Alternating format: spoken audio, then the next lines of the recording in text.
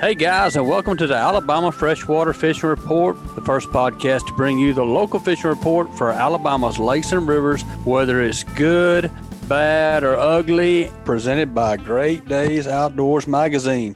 Are you frustrated by your typical hunting and fishing magazines? Are you tired of reading content meant for guys up north or in the Midwest? Don't get left behind following the guidance of guys who don't hunt and fish in your home state. Pick up a Great Days Outdoors Magazine subscription and become a better Southern outdoorsman. Great Days Outdoors Magazine can be found at your local Barnes & Nobles, Books A Million, Tractor Supply Company, Rural King, Bass Pro Shops, or you can save and buy online at greatdaysoutdoors.com. This week's episode is brought to you by Texas Hunter. Since 1954, Texas Hunter Products has produced the best engineered and finest quality feeders and hunting blinds in the industry. The Texas Hunter brand has become synonymous with quality and durability. By sticking to premier standards, the company delivers tough, long-lasting products that meet the real-life needs of anglers and hunters across America. Their fish feeders, deer feeders, hunting blinds, and outdoor accessories are among the highest rated in the industry. You can trust that your purchase from Texas Hunter Products will meet your needs for generations to come. To learn more, visit texashunter.com. Also brought to you by Baker's Metal Works and Dixie Supply.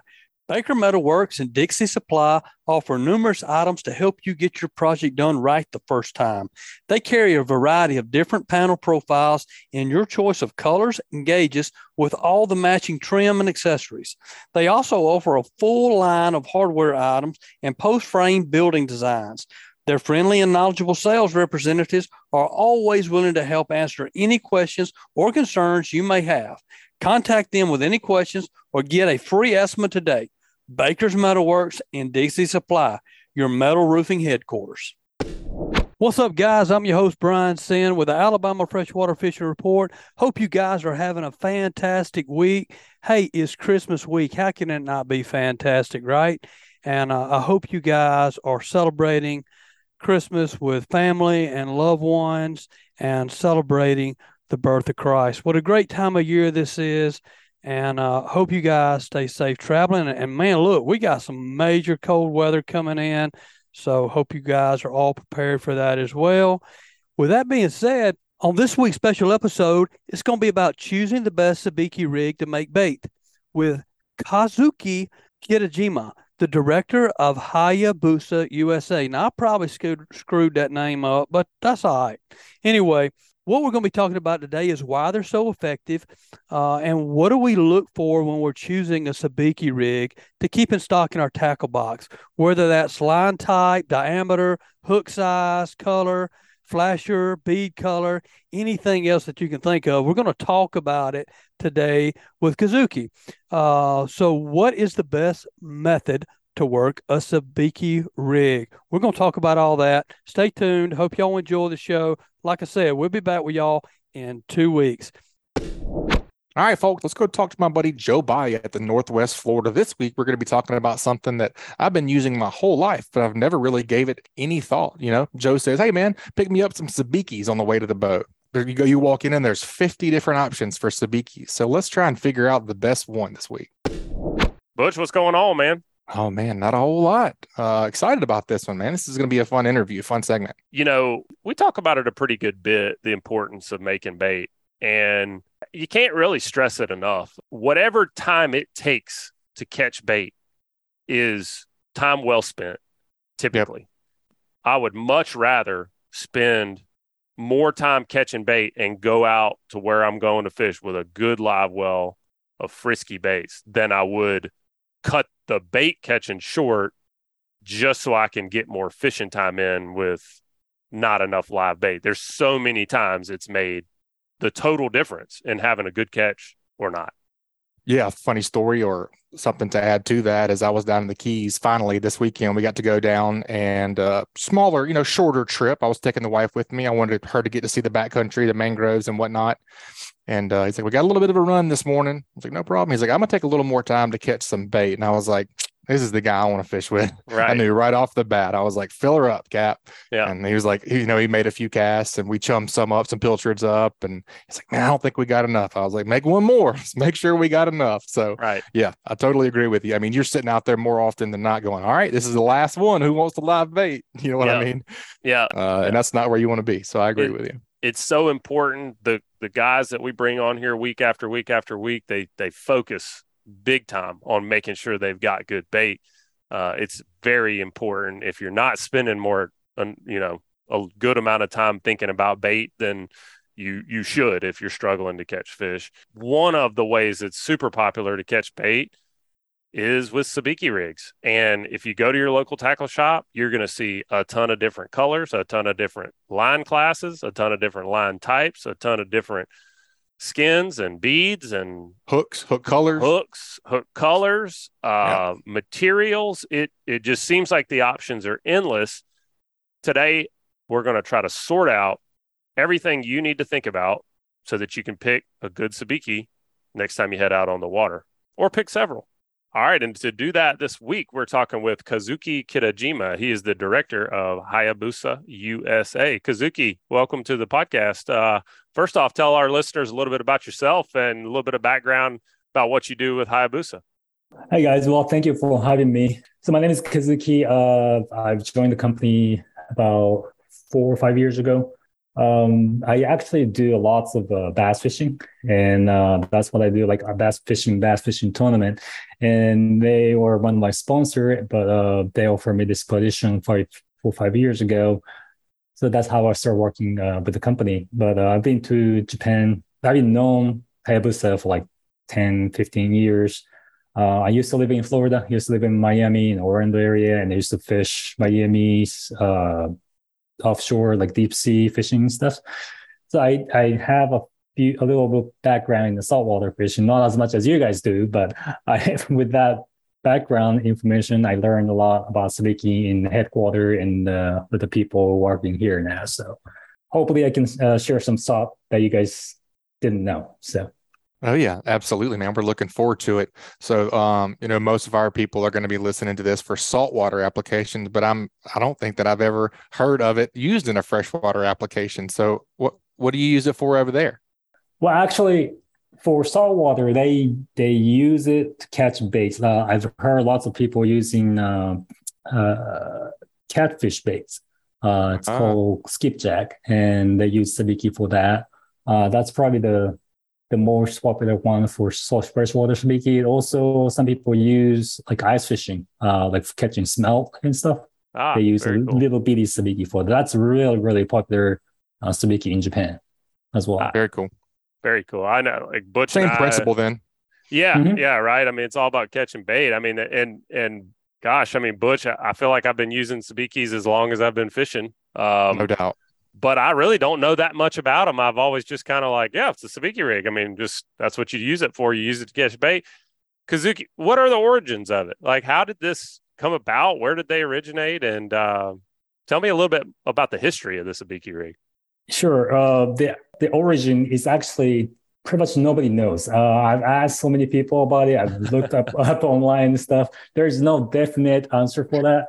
But we know that this rigs, very similar rigs, it's been there back in like 1890, way back. Wow. They were using those type of rigs, but they were all handmade. They were making it by themselves, by hand. But Hayabusa's founder, Hayato Tajiri, he started manufacturing Sabiki rig in the mass production. His mission was to be able to offer a product that people would just use it and very easily and like efficiently, conveniently. That was his mission. So the Sabiki really matched his thought about it. And that was in like 1970. So that's how the whole Sabiki thing kind of started getting really popular. Well, I'm glad he did it because I can hardly saved like many trips for me. Yeah. I just think like, when I am catching bait on a Sabiki, like it's hard enough for me sometimes just to keep everything in line, get the baits off, get it back in the water. I can't imagine having to tie one of those things up. But you think Oh my about, gosh. tying a 2-hook rig takes a little bit of time. Imagine tying 6 little Sabiki rigs on, Right. and 6 little hooks and all the little flashers. I am It's glad I don't have to make my own Sabiki rig. happy sure. that sure. that is money well spent, no doubt about it. Absolutely. Why are they so effective, do you think? I mean, is it the flash? Is it the amount of flash that's there? What is it that makes Sabiki so effective? We believe Sabiki just look like the bait that whatever they are feeding on. Sometimes they will probably look like little shrimp. Sometimes they will look like little minnows or little bait looking, or some even plankton kind of thing. It's kind of hard. I have to ask fish for that answer, but that's how we think. That's why they are start feeding on those Sabiki thing. And of course, having multiple hooks on in one rig is way more efficient catching baits. So Yeah, I think too, like having those multiple hooks, I can think of times where you get one bait on, and it seems like that one bait being on kind of inspires the rest of the school to come up and check out that rig. And well, it does the jigging for you too. That one little bait wiggling on there jigs your rig for you. yeah, and it's moving it all around. And Yep. like we talk about with amberjack fishing, that school Same thing. mentality, they get excited. And one of the things I've always struggled with is just picking out which Sabiki to use. I've got some that have worked well for me over the years, and I don't really know why. I just know they have, and so those are the ones I buy. And I go to the store, and those are the ones I buy. And I see all these other types of Sabikis out there, and I wonder, like, what are the applications, and do I need to put some of these in my tackle box? So today we want to break down what we need to look into when we're choosing some Sabikis to keep in the tackle box. I mean, do you think there is a definable way to choose hook sizes and colors and beads for particular types of bait fish, or is it more just a trial and error process for where you're fishing and the type of bait you're trying to catch? I would say it's way more like try and error thing. And it's kind of, we've been selling Sabiki in the US for over 20 years. So local anglers, they already done try and error. So whatever is selling at the local shop, that's what people are using, what the people are catching Sabiki on. So that's probably the easiest way to go with Sabiki. But you can always go extra miles trying to catch more Sabiki than other anglers. So that's probably something I can probably share with you, how to choose colors and stuff. Yeah. That's a great point. Yeah, I think I never had thought about it that way, that, the tackle shop isn't going to keep buying Sabikis that aren't selling. Right. And the Sabikis that aren't selling are the ones that people aren't catching bait on. So eventually it kind of works itself out. So that being said, when we go to our local tackle shop and we're looking at the Sabiki selection, there's still a lot to choose from. Yeah. Why the difference in line diameters and line type? Is that because of the strength of the bait fish, or is that for more of a finesse approach trying to hide that line? Like if somebody is having trouble catching bait, like do they want to always drop down in line class, or sometimes maybe choosing like fluorocarbon versus monofilament the right way to go? I would say as far as choosing Sabiki, the biggest thing is trying to find out the size of your targeted fish or targeted bait fish, and go from there. Like you have to have big enough or strong enough line or ends hooks to catch those baits, and that's how you start. Usually, if the bait is 10 inches or bigger, you want to start around size 8, size 10 maybe. But that's how you start it. And then when you want to try to catch, when you try one Sabiki and not catching fish, you'd probably want to try different schemes, fish skin, different color, different type. That's probably how we change. Usually catching bait fish, less smaller diameter of line and stuff like that. It may work, but it's probably give you more risk of losing fish and stuff like that. So I would change different skin color or maybe different beast color and go from there. Yeah. That's really interesting to me because my default mentality when I'm trying to get a bite, like I know fish are there and I'm trying to get them to bite, my natural mentality is to drop line class. I'm fishing with 80-pound tests, so I'm going to drop to 60 or 40 to try to get that bite, try to hide that bait. But what I'm hearing you say is before you take that step, look at the color of, I call it the flasher, you're calling it the skin. I mean, I've heard some people call it the fly. I mean, but basically change the color first, then start maybe decreasing line size or even hook size. Right. Because we're talking about catching bait right now. So I don't think bait fish are that smart. Yeah. I would say. So changing probably the colors are probably the better way than changing the line diameters. Gotcha. It's not like a bigger fish trying to target fish. So. Right. Well, especially like the hook, the hook size and the line size, that's pretty easy to figure out. If you're, sending down the super small fly on the 8 or 10 pound fluorocarbon and you're getting wrecked, well, you probably need to go up. Or if you're bending those little hooks, you probably need to go up to get those bigger bait fish.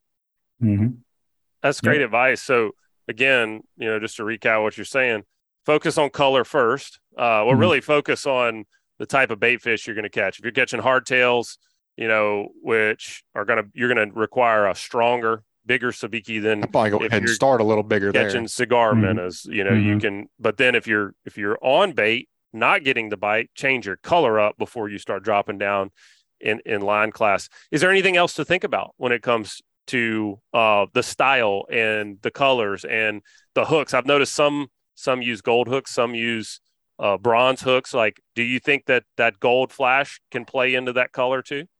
Yes, I definitely think so. Some anglers like certain colors better than others, but before going over the colors, we use different type of fish skin on the skin, and you have to know that not every company use the real fish skin. So it's definitely makes difference when you see that in the water. The real fish skin has more natural action to it. It's got really nice flashy skin on top and the coating and stuff. So that's a big difference. But for the fish skin, there are two main things. One is called hage skin. You've probably seen it on the package. Hage is it's out of triggerfish in Japan. And so this hage skin is more stiffer than the other ones. The other one called saba, which is macro skin. So the hage skin is more stiffer. It lasts longer. And the other one's macro skin, saba skin, is more natural. And it's more soft. So you can use two different type. You can choose two different type of fish skin depending on what you're trying to catch. And also the bees. The bees has different color. Usually red or chartreuse, like a green looking thing. Green color, yeah. Right. Sometimes red works better. Red actually turns to black in the water real quick.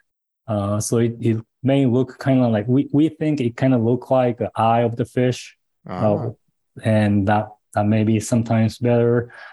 Sometimes they want to look brighter color, like in muddier water or cloudy condition, or even at night, you may want to go to luminance colors that's really bright at night.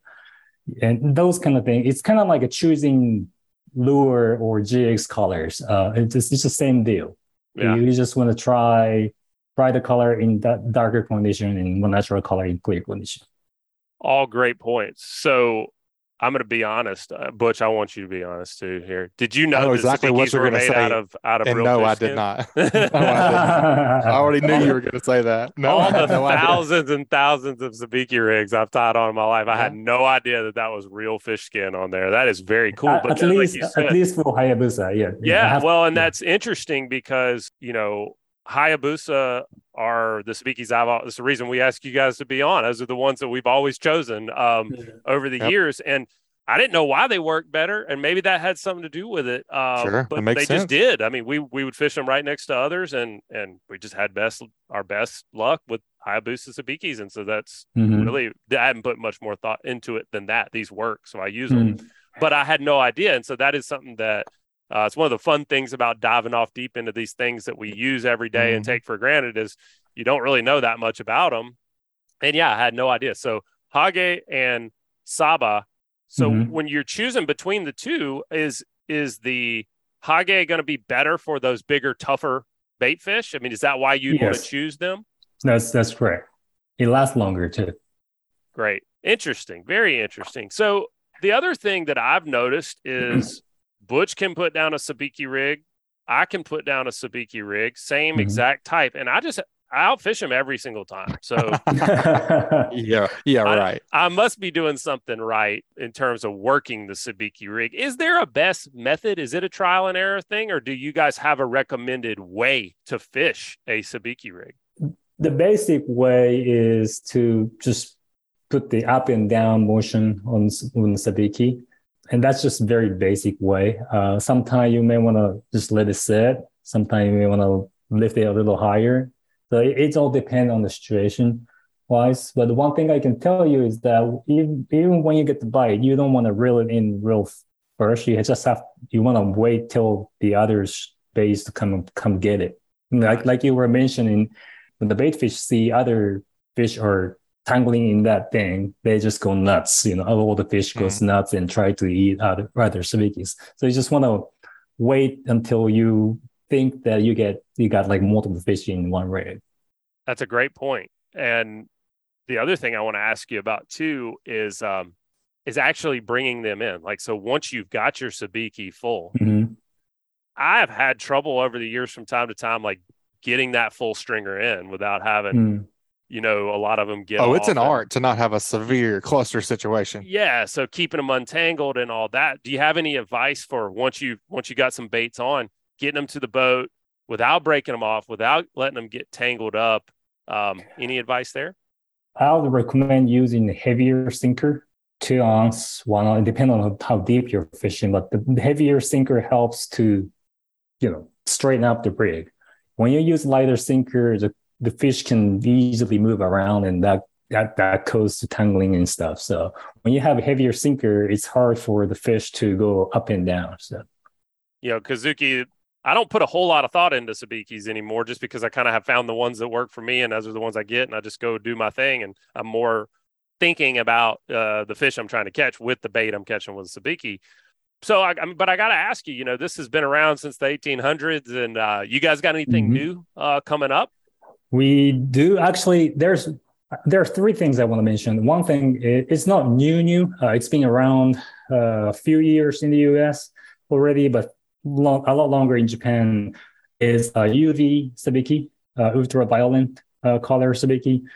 I don't know if you were familiar about how UV works in the water, but it really attracts fish for that UV colors. It's been said like UV colors can reach in like 600 feet of water. So fish really loves UV colors in the water. And we do have a Sabiki with a UV color on it. And it's been really popular in Japan, but in the US, not many people knows about it yet. And this hasn't taken off. But if you're trying to find something extra step for Sabiki, that's something you definitely want to try.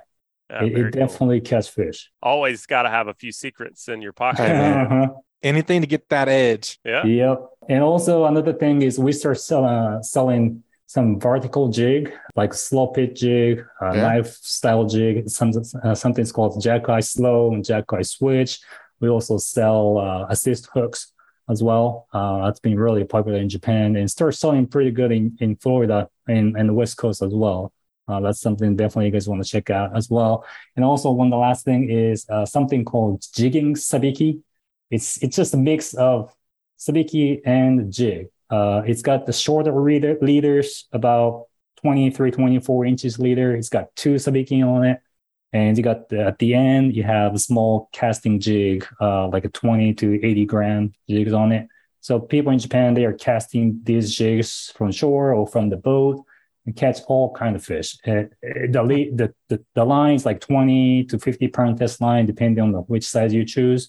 But you can catch many different species with this, like anything, like from amberjack, sponge mackerel to anything, like even rockfish and stuff like that. Yeah. I bet a red snapper would hammer it too. Oh yeah. Oh yeah. That's Yeah. interesting. Now, so I want to ask you a little bit more about that. The jigging sabiki, does it actually have like small sabiki hooks on it, or is it more all the hooks are bigger, like like a jig? Yeah, the hooks are a little, way bigger than sabikis. Yeah, so it's basically a couple of it's the idea of one jig's good, three jigs is better. Right, pretty much. Yes. Yeah. Well, if it works for small fish, why wouldn't it work for big fish? I mean, that makes a lot of sense. Very cool. Well, man, we have really enjoyed having you on, learning more about something that we all kind of can tend to take for granted. If folks do want to look you guys up online or try to find, Hayabusa Sabiki's retail, what do you recommend they do to maybe go check out all the different sizes you have, the different colors you have, the different materials you're using, whether it's the Saba or the Hage? Where do you recommend they go? I recommend to go to our website. It's hayabusafishing.com. It's all one word, Hayabusa Fishing. You can order any Sabiki model we carry in the US. And it's got all the information, what kind of line test, what kind of skin you use. That's probably the good resource you can find. We also list a Sabiki size chart, Sabiki hook chart. Like, we use Japan size hook size. So like number 6 and number 8, number 10. So the bigger the numbers, the bigger the hooks. Some people get confused with the US size or European size with our size. But we have a size chart online on our website that you can check out and see what size to choose. And the best way probably for the local people to go is our local shop in your area. Like I mentioned earlier, they carry the best selling, the best probably catching sabiki in that area. It changes depending on the area. So it's very funny to go to the local store and you can kind of find right away what they use because that's what they sell. So that's probably the best way to go first. But if you want to go extra miles with Sabiki, it's our website is a really good resource to go with. That's awesome. Kazuki, it's been a lot of fun having you on and talking about this. Really appreciate you joining us. And just thanks a lot, man. No problem. Thank you very much. I'm really enjoying it. Thank you for having me. Man, that was cool. What a lot of things that I had no idea about. I've only been using them for 30 years? Right. Had no idea. Very cool, man. What'd you take away? Well, one thing I took away is interesting is, Hayabusa, like I mentioned earlier, those are just the Sabikis that have always worked well for us. We use the SeaKeeper Hayabusa Sabiki. Now that I know that it's real fish skin, it's the Hage. I think that's got to make a difference. It's the Hage, that we use, have always had success with the green bead. They do make green and red beads, and some people say the red works better for like some of the herrings and sardines and things. And but I've always liked the green bead on the SeaKeeper fluorocarbon. So if you're looking for those at the store, it's orange package. SeaKeeper. It says SeaKeeper and Hayabusa on it. They work together. Yeah. They use SeaKeeper fluorocarbon to make those, and those have always worked well. But I mean, I want to know who's responsible for filleting all those little triggerfish to put on there. No doubt. How they're little? Maybe they can make the big ones and cut them into small little triangles. But either way, that's how it's being done. But either way, that sounds terrible. But they work, so we appreciate their efforts. All right. Man, one thing that he said that stuck out to me was, he's like, whenever you're fishing, I mean, gosh, we talk about it every week, and I kind of felt a little dumb, talking about overcast as far as color of lure, water clarity, right, color of lure, cloud cover, top water, whatever. We're always talking about color of lure and conditions. I've never tried a different color Sabiki if it was cloudy, or if it was at night, or if it was sunny, or if the water was very clear, or if the water was muddy. It's fishing. You're just catching a different kind of fish. So that made me feel a little dumb, but there's an option out there, and it's a good idea. Like you say, it's a good idea to have several different types in the tackle box, go through that trial and error process. But I really like how Kazuki broke it down with size it to the bait you're after. From there, focus first on color of the skin, color of the hook, color of the bead, and then lastly, drop down on line class. Maybe think about fluorocarbon versus mono, 17-pound main line versus 10-pound main line, all those other things. I would have reversed that order if I was guessing. So it was good to hear him break it down that way. It'll make it a lot easier to go to the store and pick one out now. And like I said, again, all these things you don't really think about, but you don't have to overthink it either. Like if it's at your local tackle shop, it works. Right. It's probably working for something that you need to catch. Also, something he said that had never crossed my mind before. I know that red loses its color after 8 or 10 feet, I think it is.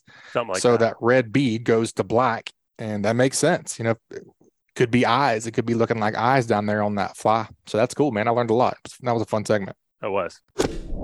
End of another great segment. Well, let's take a couple more minutes and hear from some more of this week's sponsors. This segment was brought to you by Fish Bites. For more than 20 years, anglers everywhere have come to know one thing, that nothing says no to Fish Bites. We are the Fish Bites Nation, and this is your invitation. So grab some Fish Bites and get busy casting, because you can't join the nation without doing the catching. Ask for Fish Bites or Fish Club Lures or visit fishbites.com. And brought to you by Hilton's Real-Time Navigator. The days of heading out and blindly looking for good fishing areas pretty much over. Don't waste time and money on fuel searching for fish. You need the most recent, highest resolution images to not only know where to go, but where not to go. The knowledge provided by today's technology is critical when planning an offshore fishing trip. Make the choice that the professional captains all over the Gulf of Mexico make and choose Hilton's Real-Time Navigator. The easy-to-use interface and excellent customer service will have you on the fish every time you go. Check it out at hiltonsoffshore.com. And brought to you by Mallard Bay Outdoors. MallardBay.com is the Airbnb-style marketplace for discovering and booking your next guided hunting and fishing adventures. The Mallard Bay platform was built by sportsmen for sportsmen. Their mission is to help expand access to affordable and successful hunting by connecting you with verified outfitters across the U.S. You can browse trips and prices by state or species, select the dates you'd like to go, message outfitters, and secure your dates all from one platform, mallardbay.com. Not sure where you want to go yet? Reach out on Instagram or Facebook and they can help you find your dream hunt. All right, folks, this week for our third report, we got a special report for you. We're going to talk to SeaKeeper, kind of introducing the SeaKeeper Ride, which is an incredible trim tab system. They don't even want to call it trim tabs because it's even way beyond that. It'll make your ride way better on your boat, and let's just learn more about it. We'll talk to my buddy Joe over at the Northwest Florida Fishing Report to get more details. Butch, I'm excited to learn a little bit more about what we're going to be talking about today. And this is something that potentially could replace your trim tabs. It maybe just replace trim tabs altogether. For forever. Yeah. Coming from a company that's already proven itself in the world of boat stabilization, and that's SeaKeeper. This week we're talking with Kelsey Barrett, and she's going to be explaining what you can expect from the SeaKeeper Ride system. Well, Kelsey, welcome to the podcast. First off, tell everybody a little bit about what you do over at SeaKeeper. Sure. Thanks for having me. My name is Kelsey Barrett. I'm the Director of Marketing at SeaKeeper. I've been with the company for just about 5 years now, focusing on what our product has been and everybody is aware of is the gyroscope. We just launched actually in August our newest product called SeaKeeper Ride. So I am now working on launching that brand and really introducing our newest product to the marketplace.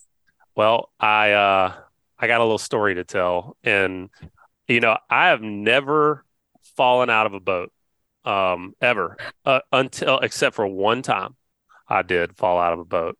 And I can honestly say it was not my fault. We were in Mobile Bay, triple tail fishing. It was a glass calm day and I was standing on the bow. We were running from spot to spot and my dad was in the tower and he was playing with our trim tabs. And I don't know what he was doing. I don't know if he was getting me back for years and years of pain and anguish that I caused him. I don't know. But for some reason, he punched one trim tab too far, and the boat lurched hard to starboard and just ejected me out of the boat going like 30 miles an hour. Luckily, nobody was harmed. Everything was fine. Got back in the boat, cussed my dad a little bit, but I was fine. But when I first saw the SeaKeeper ride, I thought, man, this is going to change the game, because we spend so much time fiddling with trim tabs. So much time. Trying to get it right. Never feel like we have it quite right. Don't exactly know what we're doing. And then every once in a while, you just throw somebody out of a boat if you don't know what you're doing. But I thought, man, these things are going to be awesome. If they're anything close to the level of quality that, the gyroscopes you guys make are, it's just going to be awesome for smaller boats that run trim tabs. So, yep. Why did you guys create this? I mean, it's not something that you automatically say, you know what, I need this necessarily. But why did you create it? To help your dad. Really, yeah. That's exactly why we did it.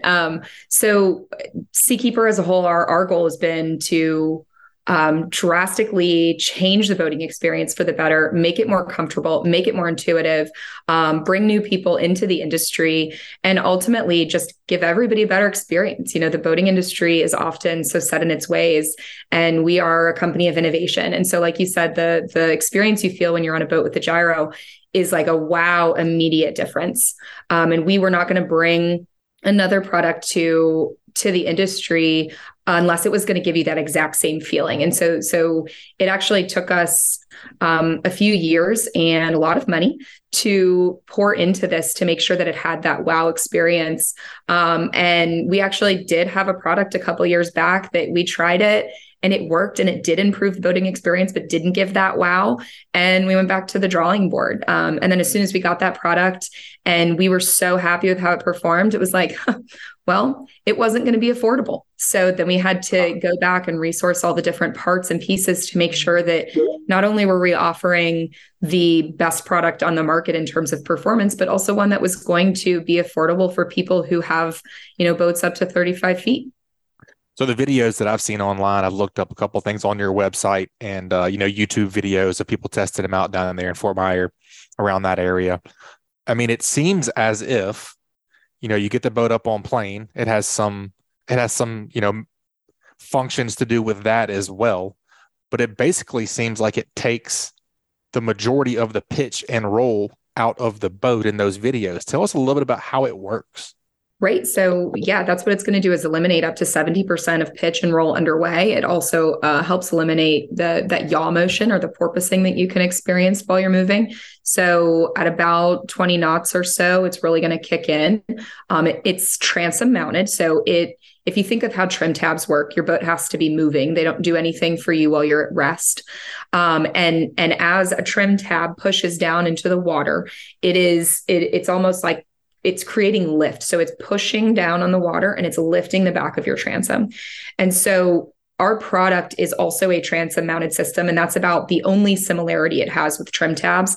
The way that it works is, and the reason it's better than, your dad manually messing around with the trim tab buttons, is people can't be as fast as our system can be.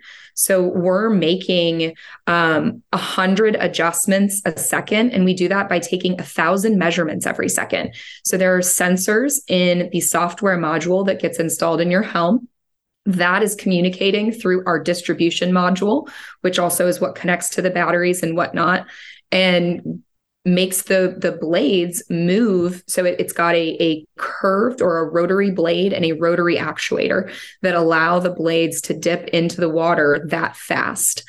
And that speed, we had to basically do a ton of tests to figure out how fast is your boat moving in response to wave action or motions on the water. And then we have to respond faster. So we're going to make those changes before you ever feel them. So the product does a lot of things. One, as you mentioned, is the elimination of that pitch, roll, and yaw underway. The other things are list and level control. So think about, when you're running 30 miles an hour and somebody scoots across to a different seat on board to talk to somebody or open the cooler, you usually adjust your trim tabs to account for that motion.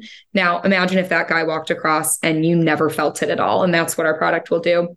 It auto trims and corrects your trim during your whole shot. So at any given point in time, you don't lose sight of the horizon, which makes it a little bit more safe and more comfortable for the driver, and just keeps your trim at a preset level through what we're calling our trim command curve, which you can customize to your own preferences. And then coordinated turns. So you take a really sharp turn, you feel the gunnel bank kind of all the way to the water. Feels a little bit like you're going to tumble out the side. We actually have the ability to correct that entirely and make it so you don't list at all. And we tried it and it felt wildly unnatural, almost like you were going to get ejected the other direction. So what we did was basically adjust the settings so that in a turn, we're taking out about 50% of that bank. So you feel the turn, you lean with the turn, but it feels a lot more comfortable. So it does all of those things packaged into, just one little system that's on your transom and doesn't take up much space or power requirements. So you were talking about whole shot, and that makes me think, this is going to be one of those things. Like my son, I've got two sons, one's 4, one's almost 2. And this is going to be a technology that they're going to have like their whole entire upbringing, Right. And I'm going to be able to be like, yeah, so you don't know about the good old days, son. That's Whenever right. we used Back to in my day, boy, plane the boat off, the youngins had to get up on the bow, and that was how we got the boat planed off. So, but I want to go back to whole shot. Does it decrease your whole shot? Yeah, it's gonna actually decrease your time to plane and increase your speed more quickly and efficiently. So you'll get up on plane faster and without ever losing that sight of the horizon. So you just you see what's in front of you while you're trying to get on plane, which I think is something we're all used to experiencing. Yeah. Losing that ability to see for a couple seconds, and we just kind of deal with it. Whereas we fixed that, and it's one of those things that you almost don't realize it's a problem until you see the fix. And then you see the fix and you think, why did nobody ever do this? How did I live without this? Yeah. Right. I was blindly just launching into a boat and no one was trying to stop that. So we fixed that problem. Well, and not only, like you say, is this going to make making those turns more comfortable? It's going to make choppy conditions more comfortable. But if you're going to be able to decrease that whole shot, it's going to help you in shallow draft situations. So it's not just a rough water thing that it's going to help you out with. Yeah, definitely. I had turning on my list to mention to you. I know there's several times on my boat where I've had them, dug in kind of choppy conditions or got into calmer conditions and went around a turn. And it feels like it's going to launch you out of that thing, especially with bigger trim tabs on a smaller center console. So I definitely like the idea of that. I run a lot of rivers and, blind bends and things like that. You mentioned power. Tell us a little bit about what kind of power requirements does this thing require?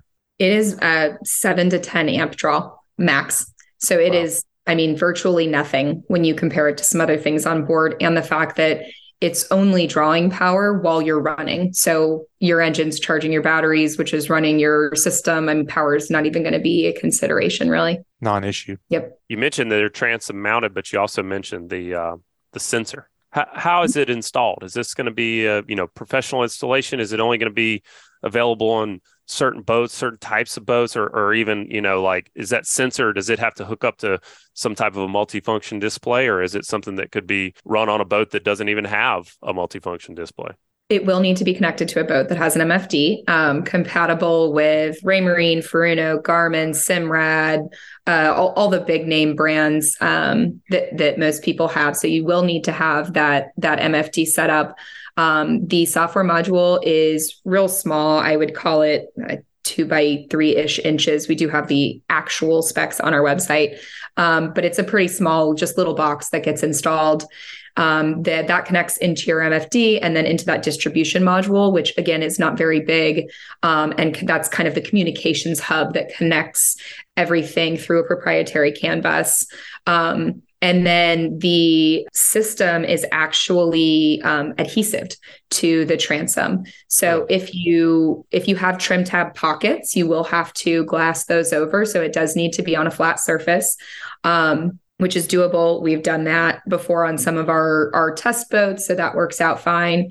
And then there is only just one through hole through the hull to connect those, since we use plexus in most of our adhesive applications. There's only one hole going through, so you're not drilling a bunch of holes in your boat, which I know everybody cringes every time you have to do that. So the product just launched on August 1st, actually. So it's brand new to the market. And we launched with 3 launch partners: Sportsman Boats, Scout Boats, and Chris Craft Boats. So currently the product is available on applicably sized models from those brands. And we've got, we're in conversations with builders who are actually changing their molds in order to accommodate the product. So you'll see it on more boats, more new boats as we go forward. And then give us just a little bit of time. It's really just an inventory thing. We've got to ramp up our inventory. We're sold out of inventory at the moment through those 3 builders. But then it's going to be offered aftermarket for refits and even DIY applications, which is something new for SeaKeeper as a company. Obviously, we don't allow people to install the gyro by themselves because it's massive and heavy for a regular person. But you could pick up the box with one hand and take it to your boat and do the installation if you have the wherewithal to be using plexus and doing those sort of installations. So you'll be able to buy them directly from us and install them yourselves if you're able to. Very cool, man. I cannot wait to see how this goes. Also cannot wait to get on a boat that has these installed and feel it for myself. I mean, I've seen the videos online and watched it, and if it does everything you say it's going to do, I think my thinking is that this is just going to become the new standard, bye-bye trim tabs. But we shall see, I suppose. If folks want to follow along with you guys and hear about, okay, it's out, we got more inventory and it's available for these DIY applications or these retrofits, or they want to go online and see these videos we're talking about and see all the testing that you guys have done and really how this product works and the benefits it provides, what's the best place for them to go? Ride.seakeeper.com is our website. If you go to seakeeper.com, you'll see both products and you can click into it or go straight to ride.seakeeper.com. You can follow us on Instagram at seakeeper.ride. And we've got all of our videos and things up there for you to check out. There is an email list you can find on our website and sign up to be the first to know when the product is available for aftermarket refits or DIY installations. And hopefully, pending that I do my job correctly, everybody will be very aware when the product is available, because I plan to be shouting it from the rooftops. We were at the Fort Lauderdale Boat Show a few weeks back in October, and it was totally different experience for me, actually, having so many people come up, like opening their wallets, ready to buy the product, right? Sight unseen, having never been on a boat with it. And I had to say, I'm so sorry. I don't have any for you. So I know that there's a lot of people really itching to get it. And we're doing our best to ramp up inventory to make that possible. And like you said, I would love to get you guys on a boat. So we will do our best to make that happen. We're ready. So y'all just let us know, and we will let our listeners know as well when it's time. And very cool, Kelsey. Thanks for joining us today, telling us a little bit more about it. Yeah, and thanks for having me. We'll be looking forward to seeing how it progresses. Awesome. Thanks so much. Butch, I feel like this is going to be one of those things where, 10 years from now, everybody's going to be like, yeah, I mean, number one, it's going to be just about on every boat, probably. I would think so. But the other thing is, it's going to be like the shallow water anchor on the back of your boat or the spotlight trolling motor on the front of your boat. Like, you just, once you experience it, I just feel like it's going to be one of those things that you just don't want to do without. Can't go back. There's no way. I just from watching the videos, I feel that way. I cannot wait to experience it myself. It's hard to think about how good that could be. I mean, I can think of several instances. Whenever Kelsey was talking, the first thing that came to my mind was Luke Barton in his 26 Mako. He had it refitted with the tower up top, and it just changed the whole feel of the boat, the whole shot, the ride, and everything. And he was really battling with his trim tabs last time I was up there trying to get it right. And man, he can just fish. Right. I can think of 10 different examples right now in my boat. I was taking Lillian, and actually, I think it was Luke. He was down here not too long ago, and it was probably 3 or 4 foot seas in the bay between here and Dog River. And the only way to make it even semi-comfortable was tab all the way down and get on top doing 40. Right. And it was tricky. And this, man, you could just hammer down and really it opens up a world of opportunities as far as, we talk about all the time about being near shore and close to shore. I mean, there wouldn't even be an issue to go in 2 or 3 foot. Well, that's what I'm thinking is like, it doesn't have to make it like it's flat out there. Right. If it can take a 3 foot sea and make it feel like a 2 foot sea, that's a big deal on big difference. Most of the boats that people own, Yep. And, if you can take a kind of uncomfortable day and make it a fishable day, like that's going to make a lot more days on the water and just get a lot more utility out of your boat. I mean, think about on the Dorado, man, how many times have you and I been in the tower cobia fishing, looking, and it's just kind of like, man, this is just not that fun. There's just, the boat's just not quite big enough for this tower to be in a little these too seas. rolly. Yeah. And you get my big butt up in there and rolls the wrong way, and you're like, is this the one? Is this the one that's taking me over? So it's going to be cool to see how it all pans out, man. I can't wait to experience it. I'm gonna be first on the list. Y'all get behind me. All right, guys, let's take a couple minutes and hear from some of this week's sponsors. L&M Marine has something for everyone, from small hunting boats, pontoon boats, to bigger bay boats, offshore boats, and hybrids. L&M Marine LLC prides itself on its customer service and knows how important it is to be taken care of and to have someone you can trust. They are locally owned and regularly support the community. L&M Marine provides superior customer service and has an entire team that consists of professional sales members, financial experts, service technicians, and a knowledgeable parts and accessories staff to support you. Go visit their friendly, reliable, and experienced staff, now locally owned 6 miles north of I-10 on 34600 Highway 59 in Stapleton, Alabama, or call 251-937-1380. And brought to you by MB Ranch King hunting blinds and feeders are built to last right here in the USA. With durability and convenience in mind, MB Ranch King's maintenance-free blinds are built and constructed with high-grade steel and come in a variety of sizes to meet any hunter's needs. We also offer high-quality, easy-to-use corn and protein feeders that can be filled with both feet on the ground. Call Kevin today for more information or get a quote at 205-807-2937. MB Ranch King, built in the pursuit of perfection. Also brought to you by the all-new Alabama Fishing Show is coming to Gaston, Alabama at the venue at Coosa Landing on George Wallace Drive, March the 10th through the 12th. The only true fishing show in Alabama, featuring all things fresh and saltwater. If you fish, don't miss the latest fishing gear, equipment, apparel, custom tackle, lures, rods and reels, and electronics and guides. March the 10th through the 12th, $10 for adults, $8 for kids, 5 and under are free. Tickets are available online or at the door. Free parking. Learn more at alabamafishingshow.com. We hope to see you there. All right, guys, welcome back to the show. Man, great day today. Loved having all of our guests on. Man, the fishing is, crappie fishing down in Eufaula. I mean, it ain't the best. It may not be the best time of the year, but man, old Tony's still down there loading the boat up, filling that cooler up every time he goes. And Logan on Lake Martin, I mean, he's catching. It sounds like the fishing's just getting better and better there this time of year. And man, how about that last segment?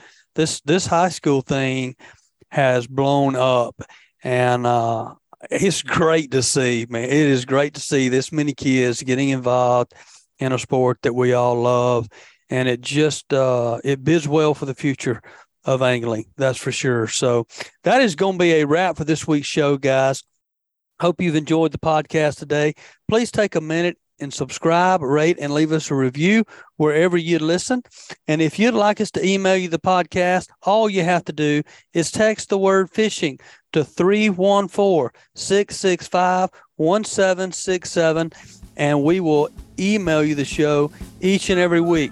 Be sure and go check us out on our Facebook page, Alabama Freshwater Fishing Report, and follow us there as well for updates and all kind of good information. You know how it is. We just put all kind of good stuff out there for you. Anyway, you guys have a great rest of the week. Look forward to coming to y'all again next week. Until then, be safe. This week's Alabama Freshwater Fishing Report was brought to you by Southeastern Pond Management. If you want to grow big fish or healthier fish or just get your lake in better shape, call Southeastern Pond Management. You can call Norman Latona. Check them out on sepond.com. And by Killer Dock. Killer Dock combines durability, function, and design to uniquely upgrade your entire dock experience. Visit killerdock.com to check out the greatest fish cleaning station known to mankind. And by Bucks Island. Bucks Island has been in business since 1948 for all of your new and used boat needs, as well as motor sales and services, and now they have a pro-level tackle store. Boat and motor trade-ins are welcome. Visit them online at bucksislands.com or give them a call at 256-442-2588. And Botanist Defense is proud to offer the PD Pro line of night vision systems. These ultralight night vision systems deliver the cleanest image, best resolution, best overall performance and function of any night vision system available. Botanist Defense, masters of darkness. And by OutdoorAlabama.com. That's where I learned the basics of how to hunt and fish, including what's in season and which license to buy. Learn more at OutdoorAlabama.com. Go hunt, go fish, get outdoors. This message was brought to you by the Alabama Department of Conservation and Natural Resources. And by United Bank. United Bank supports our farmers with financial products and services designed specifically for agribusiness. United Bank is building stronger communities every day. Learn more at unitedbank.com. All loans subject to credit approval, equal housing opportunity lender, member FDIC. And by northalabama.org. Are you looking for a real adventure? Whether you're experienced or just a weekend angler looking to land the big one, North Alabama is the place to go for your next fishing expedition. For more information, visit www.northalabama.org and click on Plan to download a North Alabama fishing guide.